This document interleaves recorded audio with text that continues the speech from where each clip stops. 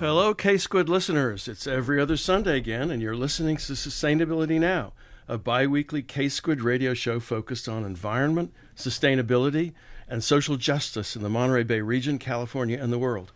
I'm your host, Ronnie Lipschutz. Prior to 2001, the term Homeland Security was one slightly redolent of totalitarian dictatorships of the past. After 9/11, the George W. Bush administration created the Department of Homeland Security, whose responsibility encompassed not only attacks by foreign and domestic terrorists, but also response to so-called natural disasters through the Federal Emergency Management Agency and others. More recently, Homeland Security has been extended to include protecting communities from the growing impacts of climate change.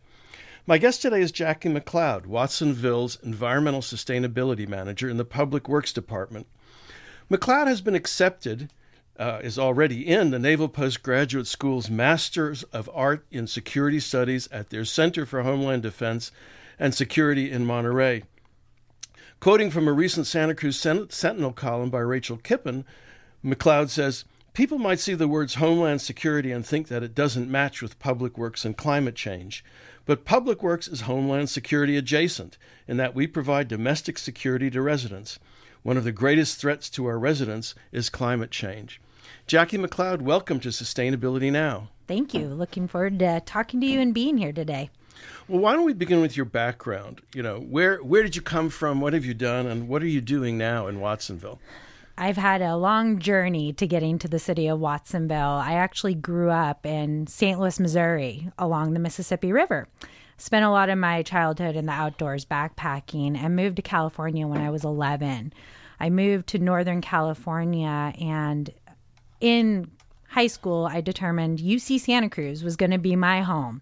I wanted to study water quality and earth sciences, and it was one of the best programs when I was in school over 20 years ago.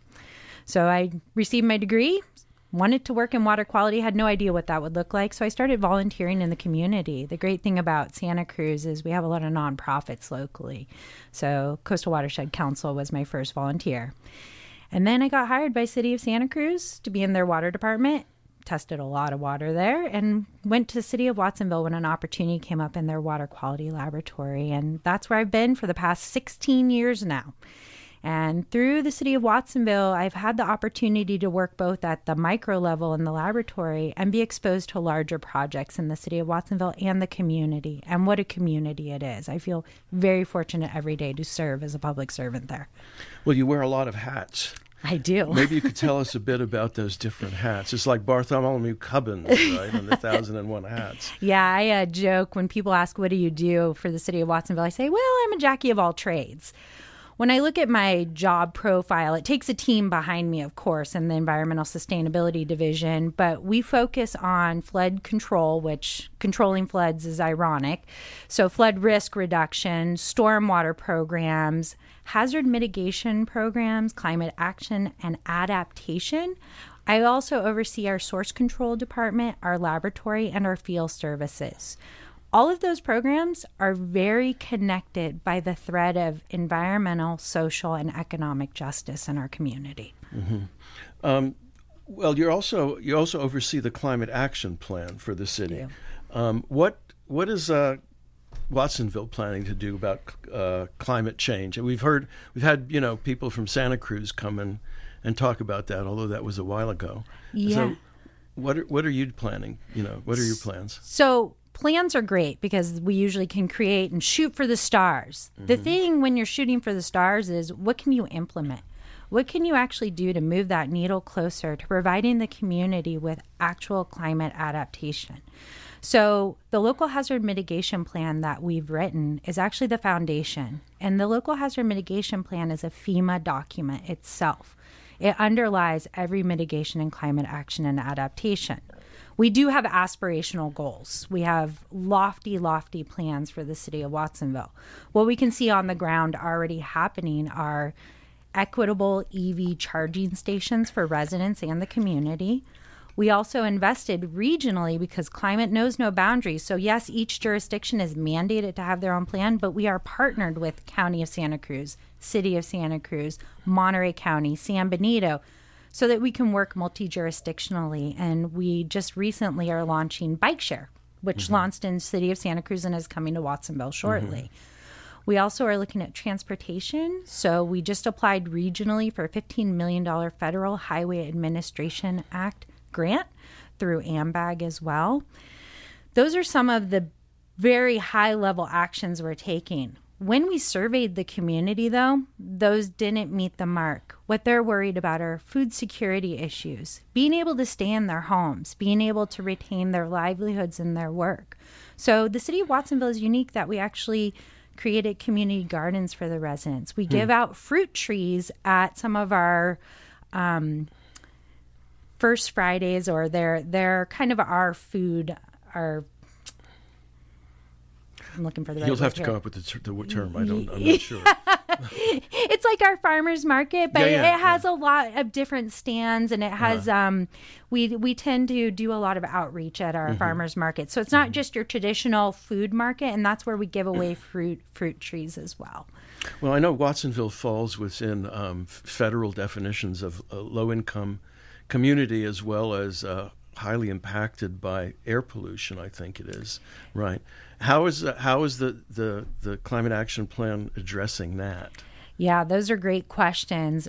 Some of the lofty goals are, how can we get more residents into active transportation? And so that looks at, how do we create safer streets for bike riding? That's where the regional bike sharing comes in with B-Cycle. The other air quality issue is, we know we have to transition from gas cars, diesel cars. So we're actually looking into a grant with Ecology Action and AMBAG for rideshare.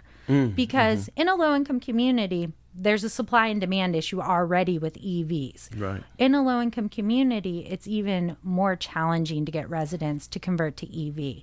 So how can we do that? Well, we can look into ride shares so that people can check out cars and still use them and get to their works and school. Would this be like Zipcar, or would this be more like a carpooling arrangement? I believe it would be like a Zipcar situation where it's hubbed within a city facility or a county facility. It would be regional as well, so we're not sure where those would live. Still, but yes, it would be similar to a Zipcar.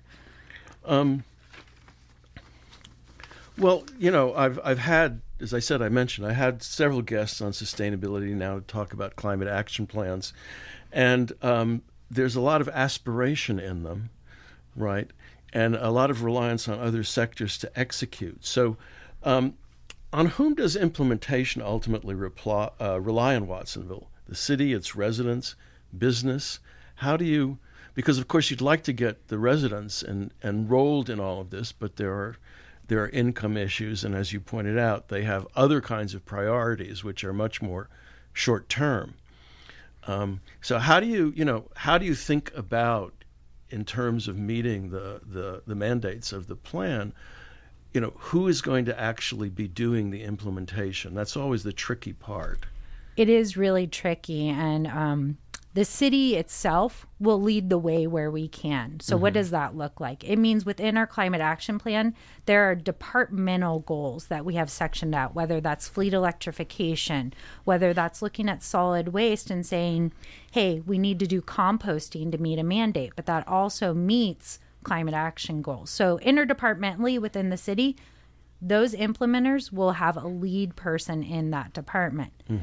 Jurisdiction-wide, when we look at partner agencies, that means working with our nonprofits in the city of Watsonville to help break down those barriers with residents.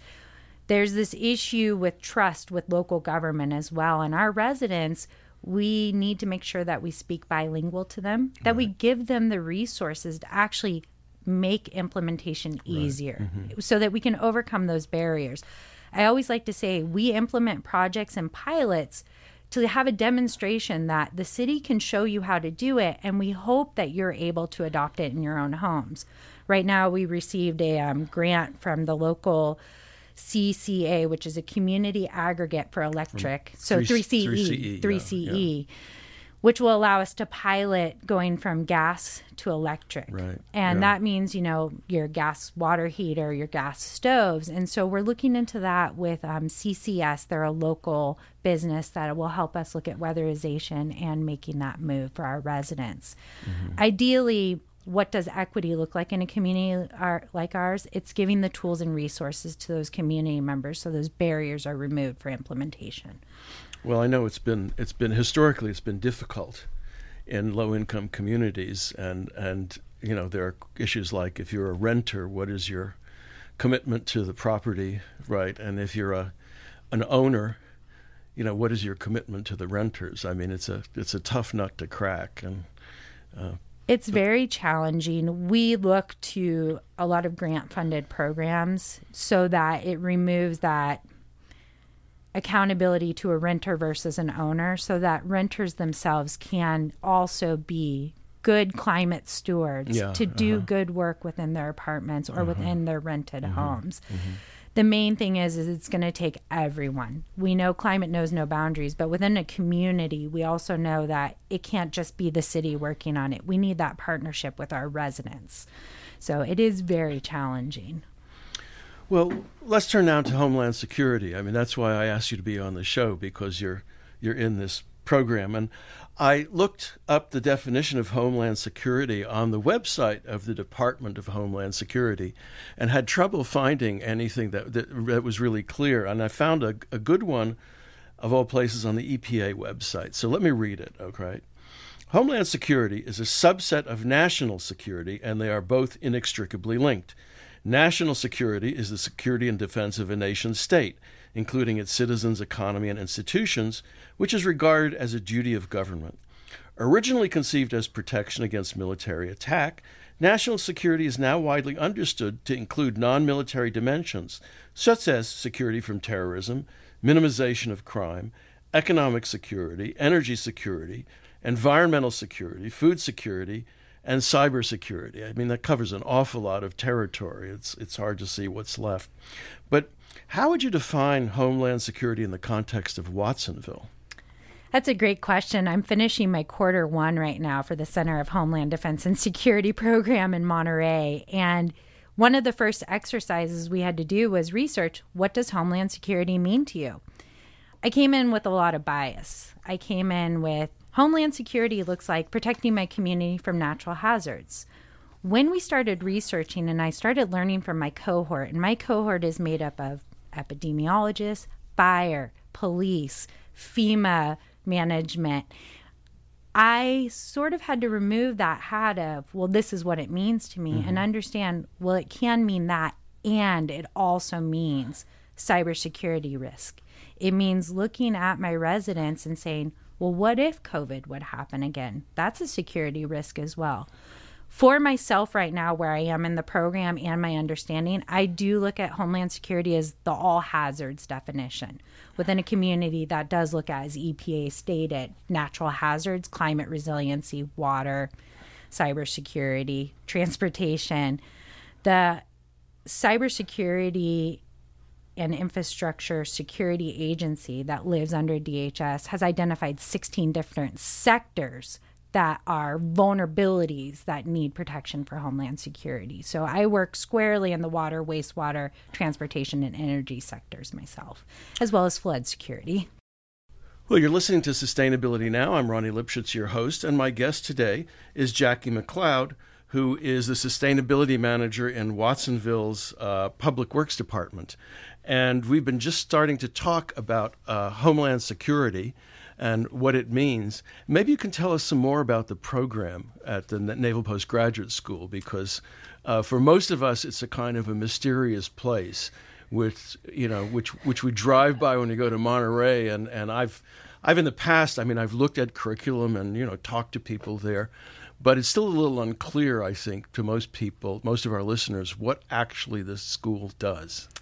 Yeah, it's still a mystery to me. I get lost on campus all the time. I'm actually going back there in 2 weeks. Through public agencies, I was introduced to the Center for Homeland Defense and Security at the Naval Postgraduate School by a colleague of mine that had finished his Master's of Arts in Security Studies. He is a wastewater division manager at the city of Watsonville. I had never thought about getting a master's. I'm pretty entrenched in public service. This program is offered only for public servants. You have to be serving it for a municipality, federal, state, local government. We even have a mayor in our cohort this year. And when we look at... Do they come from all over the country? All over the nation. Okay. And the gentleman who sits next to me in my cohort, he's actually in Puerto Rico and he works for FEMA. So our cohort is very diverse. It's large. We all have very different backgrounds. And I'm one of the only public works people in the cohort, which is unique in itself because public works is adjacent to Homeland Security and the traditional thinking of Homeland Security. The program, they get, I believe, 200 to 300 applications. You can apply in December and May, and they take, I believe, the top 5% of applicants into the program.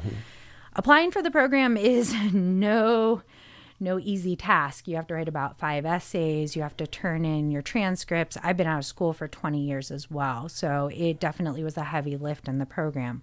What drew me to the program itself is learning from the cohort and learning from these experts in these Homeland Security fields I never thought of. You read EPA's definition. My Q1 quarter is Intro to Homeland Security and Threats and Psychology.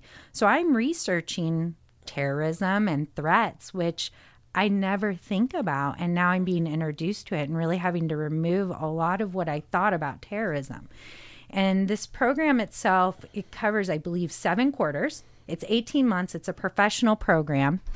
And it is on top of your work. So I'm still working full time and I go to school at night and I report into the Naval Postgraduate School every quarter for 2 weeks. And I'm about to go back in 2 weeks right now.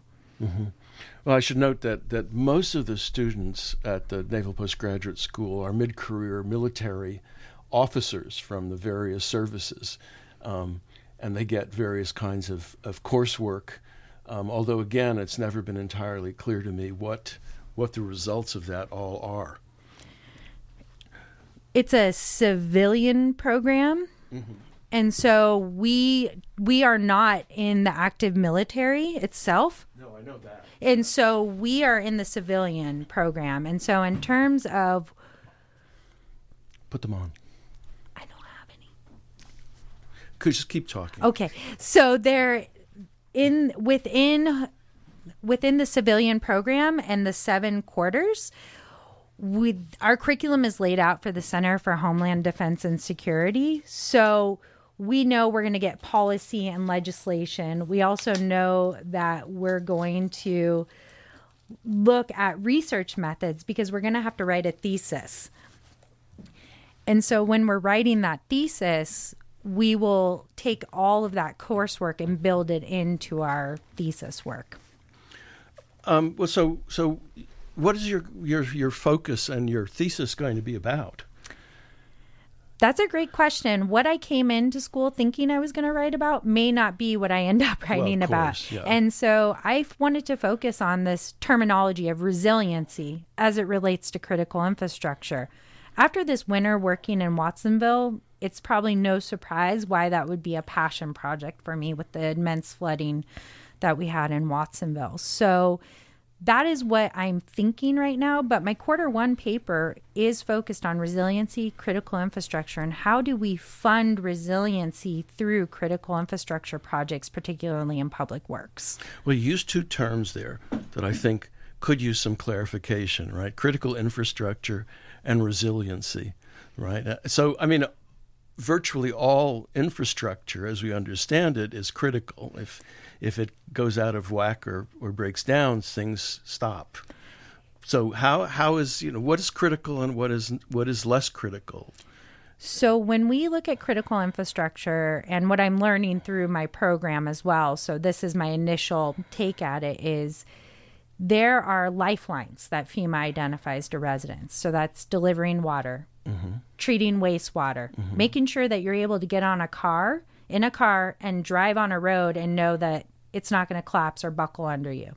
Knowing that your levees are going to hold over time so that your community isn't flooded.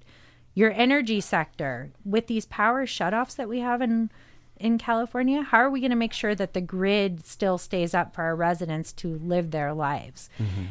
That, for me, is how I look at critical infrastructure. I've also always worked in public works, so we always say that we're the hidden heroes of critical infrastructure because you usually don't talk to us unless something goes wrong. If you turn on your tap and your water doesn't come out, well, then you wonder what's going on with your critical infrastructure at that point in time. And then resiliency, which is another one of those terms, right? Yeah, absolutely. That resiliency, for me, that is a term that I both love and I hate it because there's no single definition, is what I'm learning through a lot of federal and state programs and how we use it in our communities as well. When we want it to mean something to our residents, resiliency looks like preparing our community for future natural hazards. So it's almost future proofing what could happen. But with climate change and what we're seeing with these storms and the frequency of the winter events, as well as the fire we just had in northern Santa Cruz County, it's unpredictable. You can't plan for something that you never thought about. So how do you become resilient towards that in the future? So I'm still working on what is my definition of resilience right now. Yeah, and in ecology, the definition is the ability of an ecosystem to, when it's disturbed, right, to restore itself to the previous sort of equilibrium status, although there's never really an equilibrium. And one of the things that's always concerned me about the term resilience is that it sounds an awful lot like, well, we're going to get you prepared, but in the event that something happens, you're largely on your own. And I mean, I wouldn't say there was resilience in Pajaro, but it was certainly the fault of Monterey County for not putting up the funding to strengthen the levee. I think that was the problem with the levee break, right? So, I mean, resilience in that case would have been to do on the south side what Santa Cruz did on the north side, right? Yeah, and I'm going to look at within my jurisdictional boundary, knowing, yes, resilience is being able to bounce back quickly or recover from those events. When we look at the Pajaro River levee, what a long, twisted history that's been. I've only been working on it for 10 years, but over a 50-year history, it was in federal planning. From federal planning, we now are fully funded for that project. So when we look at all the separable projects that went into the Pajaro River levee project, we were attempting to make the community more resilient. And whether that was through operations and maintenance, there were small projects along the way to help keep that levee system going until we got the federal funding, the state funding, and now we have the local funding as well. So that project is in process.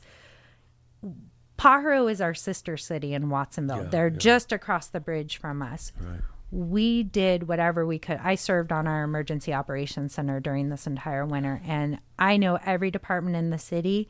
We were in unified command with the County of Santa Cruz, County of Monterey, City of Watsonville, and Town of Pajaro, and we did whatever we could to help those residents, and it was very tragic what happened. Mm-hmm. Well, in terms of flooding, well, I mean, there have been some flooding incidents in the last 20 or 30 years, I think. There's now this concept of strategic withdrawal, I think it's called. It's something like that. Is basically if you have a community that's being repeatedly flooded because it's in a floodplain, right? Maybe the best idea is to relocate the community.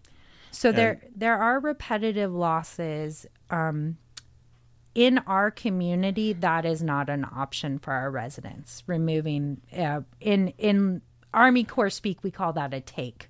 So you're taking people's homes and their residents away from them. And that isn't an option in our community, nor I really can't speak to the Monterey side, but I believe it's not an option on that side either. These are people's homes. These are the people that we see working very hard in the community, and it's their livelihoods. Through FEMA's community rating system program, there are metrics, and the city participates in this program. For residents in a floodplain, you can elevate your structure. There's other ways to flood-proof your home, even though you live in a floodplain. We also have building ordinances for those homes that are being, if they're doing substantial improvement, etc. But in our community, that is not an option that we're ever going to seek. Yeah, well, the proposals to do this basically envision taking buildings wholesale and relocating them, and thinking about the floodplain. Right, the floodplain is great agricultural land, but prior to it being turned into agricultural land, it was a floodplain. So I mean, yes, it's not good. It's not a good idea to build there. Not that. Yeah, so that anything can be done. The geologist in me always thinks we have really fertile ground because it's always been a river floodplain. It's also very productive, high yield agricultural property. Right. This is the unique part of the Powder River watershed. It's 1,300 square miles. It encompasses 4 counties, San Benito, Santa Clara, Santa Cruz, and Monterey. And you have 2 cities living within the lower 3 miles of the watershed. Mm-hmm. And so the impacts come to us from the upper watershed. So we work collaboratively to implement projects. I was just on a call with my regional stormwater program managers, and from Watsonville, my nearest municipal partner is Morgan Hill. So that's a lot of area to cover on the river between us, which is agricultural, private. There are some land trust properties in there as well. And I believe when we looked at mixed land uses within a watershed, there's going to be different rules for different parcels. And so when we look jurisdictionally in the city, we can do what we can do in our community to prevent flooding in the future. But resilience upstream is important for resilience downstream, right? I mean, that's absolutely a critical element. Absolutely. Of that, yeah. And there's so many flood agencies now. The Powder River Watershed Flood Prevention Authority was found by Keeley. It was an assembly when he was the assembly member. Uh-huh. And that's a 4-county effort that we participate in. Santa Clara, San Benito, Monterey, and Santa Cruz are married forever in the lower watershed. That watershed prevention authority was founded to get projects in place that prevent flooding in the lower watershed. Let's come back to that in a minute, because that's kind of interesting. You're listening to Sustainability Now. I'm Ronnie Lipschutz. My guest today is Jackie McCloud, who works in the Public Works Department of Watsonville as the Environmental Sustainability Manager, and is now participating in the Masters of Arts in Security at the Naval Postgraduate School. Is this watershed agency a joint powers agency then, or does it, in the sense that, does it have authority over what happens in the watershed, or is it simply a coordination mechanism? I would have to go and look in the original bill that founded it, but I believe it has authority over the watershed. That 4-county agency can apply for grants. They have a board. We have to vote on items. Uh-huh. And in the lower watershed, we just established a new JPA. So, and they all sound the same, Powder River Flood Management Agency. And so that's lower watershed focused as well. And so both of them have authorities and boards that govern them to go for grant funding, to manage problems jurisdictionally wide, regionally, and watershed wide, to make sure that the communities don't flood in the future. I see. Well, we were talking about your proposed research or thesis topic for your master's program. Maybe we can go back to that. In one of your statements, you talked about a resilience toolbox. Are you still thinking about that? And what does that mean? Yeah, that's a great question. I am thinking about it. I'm still curious myself what that would look like, because there are gaps when we talk about resilience, as we just did. There's so many different definitions. And I don't want it just to be a buzzword I throw out in my thesis. I really want it to have meaning, because the idea behind the master's program is, yes, you're there as a representative of the public agency you represent. And what do you bring back to that community? And so I really want to bring back a useful tool to my community so that we're combating climate change. We're combating flooding issues. We're combating any other natural hazards. One of our big natural hazards is heat island effects. How do you manage that long term? Well, planting trees sounds great in a community, But in reality, we have such a large amount of hardscape. How do you implement that long term? So yes, I'm still thinking about a resilience toolkit. What that looks like is going to be informed by my cohort and my professors, because as I'm doing research, I'm finding that may have been tried in other communities already. So can I build upon that? Did someone else's thesis previously start there where I can kick off from there? Yeah, it's always good to see if someone else has done it and not reinvent the wheel. What have you found in terms of other, efforts in this regard? I was very fortunate. One of my professors right now in my intro class, Bijan Karami, had a student who wrote a thesis on resilience and looked at case studies from Vancouver, and I forget where the other communities are, and how she actually took, what does that terminology resilience mean? What does it do in communities in a built environment? And how can we build it out to mean something for social, economic, and environmental resilience in the future? One of the areas she said to look further was through FEMA's Hazard Mitigation Assistance Program. So my intro paper that I'm writing right now actually is kicking off from there, looking at the grant funding sources that fund resilience metrics through critical infrastructure. So, what's a resilience metric? That's a great question. Well, so in my paper right now, there's multiple resilience metrics. There's social, economic, and environmental. In my paper, what I'm looking at are economic resilience metrics. So when I apply for grants, whether that be for, say, drinking water wells, or am I looking at flood or stormwater or green infrastructure, I want to make sure the primary goal is, if I'm building a stormwater detention basin, it has flood attenuation, it's cleaning water quality. But is it also economic for my community? And the way I do that is I mandate it to run a stormwater and a flood control program. Can I build a project, though, that supports that mandate through a grant-funded program? And so that's where that economic resilience is. It's not going to come from my residents. I'm going to grant fund it. Mm-hmm. And it's not going to come directly from the community, from the city. Right? No, it's not from the community. Whenever I try to apply for grants, I'm really focused on what they consider no match requirements, because our community is economically distressed.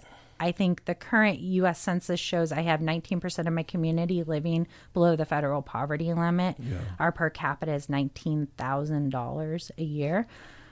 I don't want to put an additional economic burden on my community for these mandates, but I know I can create a multi-benefit project that meets the need without it burdening them. Well, let's say you did get a grant and you were building a stormwater detention basin, okay? Probably should tell for those who don't know, also to explain what that is and what it does. How do you get the community involved in doing something like that? I am so fortunate that I've been able to actually get grant funding for stormwater basins. What they do is when it rains, they actually percolate water into the groundwater, treat water so that it doesn't get into the groundwater dirty. They also are flood attenuation planes. And what does that mean? It means it slows the water down from a peak flow volume before it would get back out into a river or wetland system. What does that look like for my community so that they know what they are? I partner with Watsonville Wetlands Watch in the Resource Conservation District of Santa Cruz County, and we have volunteer days. So I have residents actually going into the basins and doing restoration projects and removing weeds or planting new riparian corridors. So one of my biggest projects right now is actually what we're calling Middle Slough Slough. I received a grant from the Ocean Protection Council for $1.18 million to increase habitat, increase walkable space for the community to be in the wetlands, and to improve water quality long term. And I do have 2 stormwater basins planned in there, which right now I've had a volunteer days, and I've had the Climate Corps, which is youth leaders within Paro Valley High School, come out, and they've actually removed invasive species, and they're getting the ground ready to replant right now. Oh, okay. So this is not actually, this is working with the habitat as opposed to putting in any kind of retention basins, basically, or? This is a green infrastructure project, nature-based solutions. We want to work, you want to take a highly channelized version of what you have and try to restore it to what it once was. We want to give the water more area to spread out. Right. When we create a detention basin, there are going to be structural elements coming from the streetscape. So we're talking about drain inlets that come into the slough right now. Mm-hmm. Before they get to the slough, though, we want to make sure that we remove any contaminants or pollutants of concern. Uh-huh. So we'll create a depression with certain media and certain plants that we know will uptake nutrients, that will hold back sediment and pathogens before it gets to the slough. But working with nature instead of against it. Well, prevention is preferable to recovery, right? And I mean, resilience is part of that, I think, is the idea is that you try and this is the idea of the green infrastructure, right, is that you develop the landscape in ways that such that the disaster is prevented. I want to get back, though, to the Pajaro River break, and the fact that Monterey County gambled on this. And my sort of recollection was, and maybe I have this wrong, was that the county looked at where investing the funds had the highest return rather than, pose the most risk. I mean, am I wrong about that? I thought I had read something about that, but maybe I got it wrong. I don't want to... I'm unsure about that. I know through the federal U.S. Army Corps of Engineers, when they look at benefit cost ratios, especially for the river, they go reach by reach, bank by bank.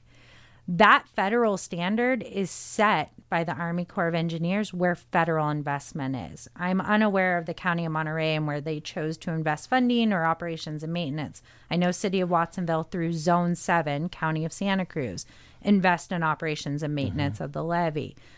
That benefit cost ratio that is established at the federal level plays a huge role in where we reduce risk to communities. And the federal area that they choose to reduce risk is usually in communities where residents are and their homes are. But I'm unsure of the Monterey calculation and how they chose to invest their funding. Yeah, I mean, I probably have that wrong, but I know that the Army, I have heard that the Army Corps of Engineers also takes into account property values, right, when it's deciding, where to reinforce the levee and where not to, right? And of course, Pajaro is not a rich community, and I'm presuming Monterey County had funds, Army Corps funds, with directed towards flooding. I don't want to go too far out on a limb on this. So it's a unique situation. To have a federal investment, you have to have non-federal sponsors. So the two non-federal sponsors previously were County of Santa Cruz and Monterey County Water Resource Agency. This was historical the past 20 years. Yeah. The federal government has calculations for 75%, 25%. So 75% of the funds for a project have to come from the federal government, 25% from local from these non-federal sponsors. We have been very fortunate with our state legislators. So Assemblymember Caballero actually through Prop 1E way back when actually helped fund those projects. And so I would say that the investments into what has happened on both sides has always been driven by our legislators and grant funding, along with working with the Army Corps of Engineers and through these local benefit assessments through property taxes. You're right that the math for Army Corps of Engineers does look at property values. That math is so far above me. And when they did the feasibility document and we read it, what they take into account for property value, they also took in crop values, and they actually created a unique equation for this area due to the high yield crops. Mm-hmm. And the Army Corps is the one that sets that funding matrix for projects. Right. It's recently changed now because now the non-federal sponsor is Pajaro River Flood Management Agency. So now it's Watsonville, Pajaro, Monterey County Water Resource Agency, and County of Santa Cruz are all going in together for this Army Corps project. In that statement that you wrote with your application to the Naval Postgraduate School, you suggested establishing a Department of Resiliency in the city. And I was wondering how, what would that encompass? How would it operate?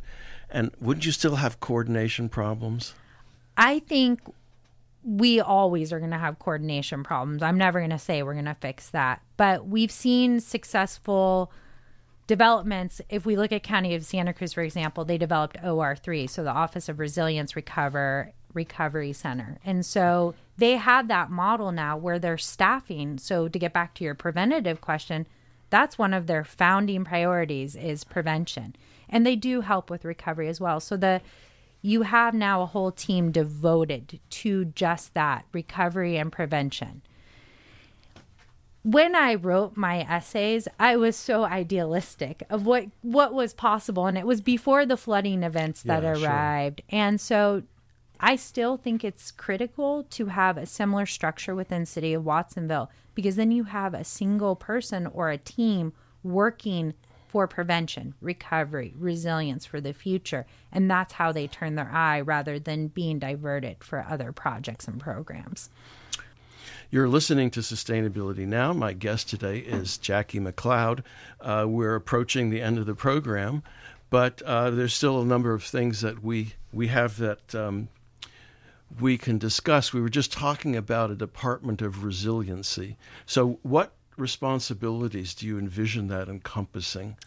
So we talked about how the Sustainability Division in Watsonville lives within Public Works right now. Right. So we implement.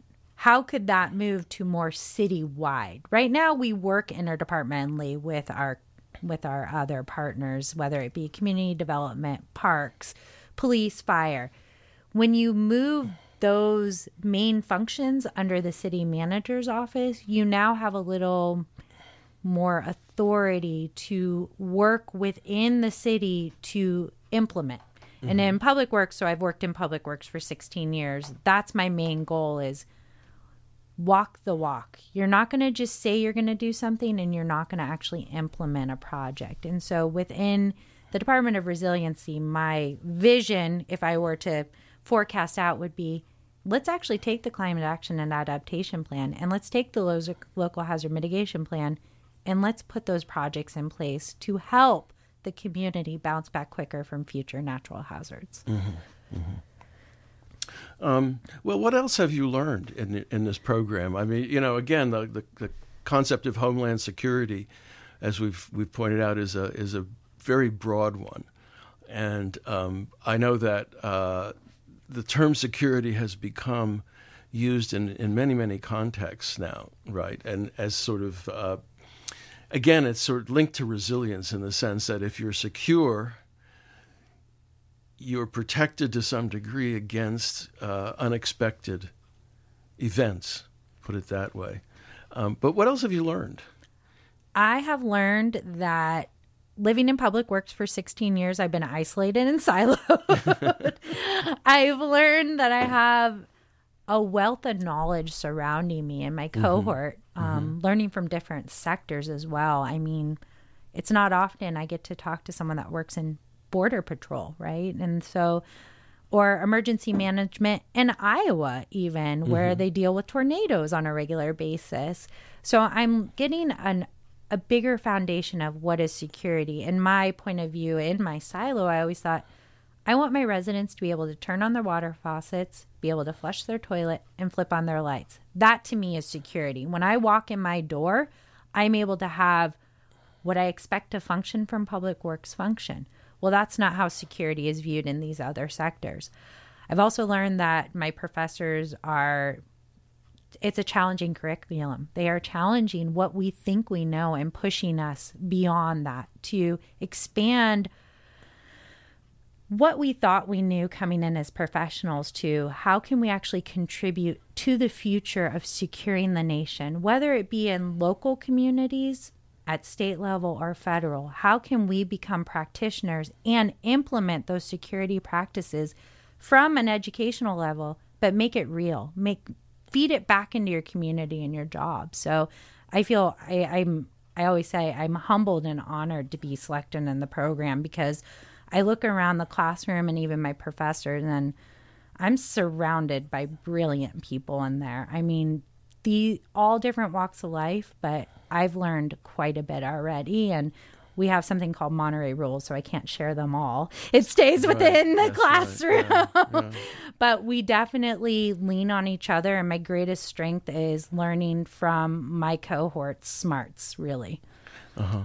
Did you have to get a security clearance for this program? I have to always get cleared to go on base. I did not have to get an official security clearance, okay, so no. But they did revealing secrets to you. No, oh gosh, no. And hopefully they don't. Geez, I can't imagine what they've seen in their professions and lifetimes. But yeah, we did not have to get security clearance. To be on base at Naval Postgraduate, you did have to go to background check, of course. Yeah. One of the I wouldn't call it a contradiction exactly, right? But the tensions within this whole concept of Homeland Security, right, is that it derives from the idea of national security, as the definition pointed out. On the other hand, there's all these local features, right, and every locale is different, and it's so. Even if you want to do something, let's say in Watsonville, it's going to encounter sort of different administrative and political environment than, I don't know, Ames, Iowa, where they have to worry, which is bigger, but which they have to worry about tornadoes. And does that come up, that tension, and how do you address it? It does come up. So we have discourse in class where what we may do in California, they may not be doing in New York, or they may not be doing in Iowa or Florida or Puerto Rico. That discord comes up quite a bit where, say, even Emergency Operations Center, how we operate ours in Santa Cruz may be different than how they operate in Iowa. What we hope to do is leverage what we know worked and what we know didn't work, and how can we integrate that into our future best practices.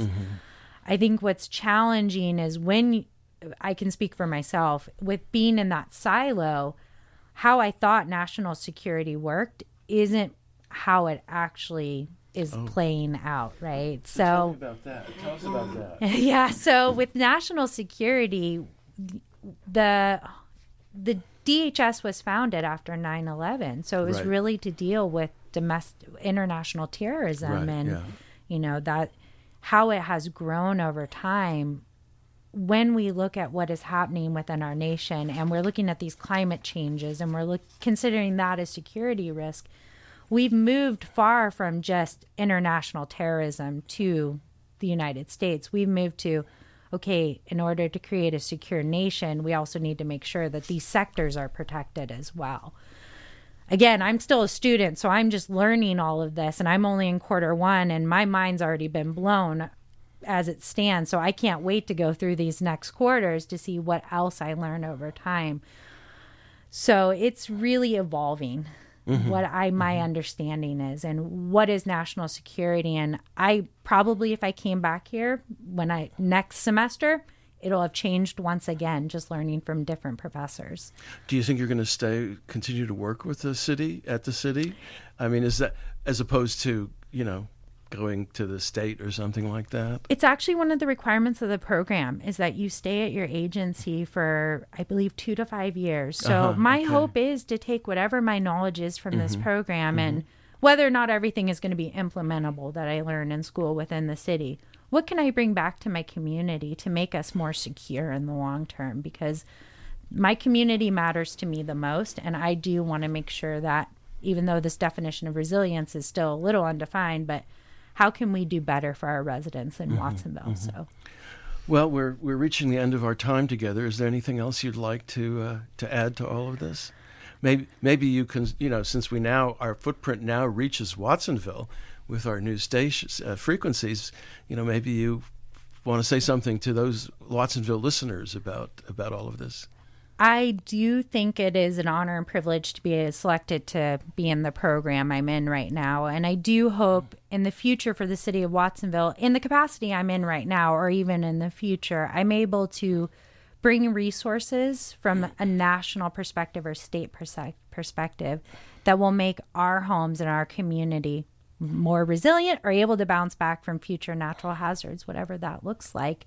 It's been a privilege. serving the community of Watsonville for the past 16 years, and I don't look to leave the city anytime soon. So they're stuck with me as the sustainability manager for a while now. Okay, well, that's good. Thank you. Well, thank you, Jackie, for being my guest on Sustainability Now. Thank you so much. It was an honor. If you'd like to listen to previous shows, you can find them at ksquid.org/sustainabilitynow and Spotify, Google Podcasts, and Pocket Casts, among other podcast sites. Thanks for listening, and thanks to all the staff and volunteers who make K-Squid your community radio station and keep it going. And so until next every other Sunday, Sustainability Now.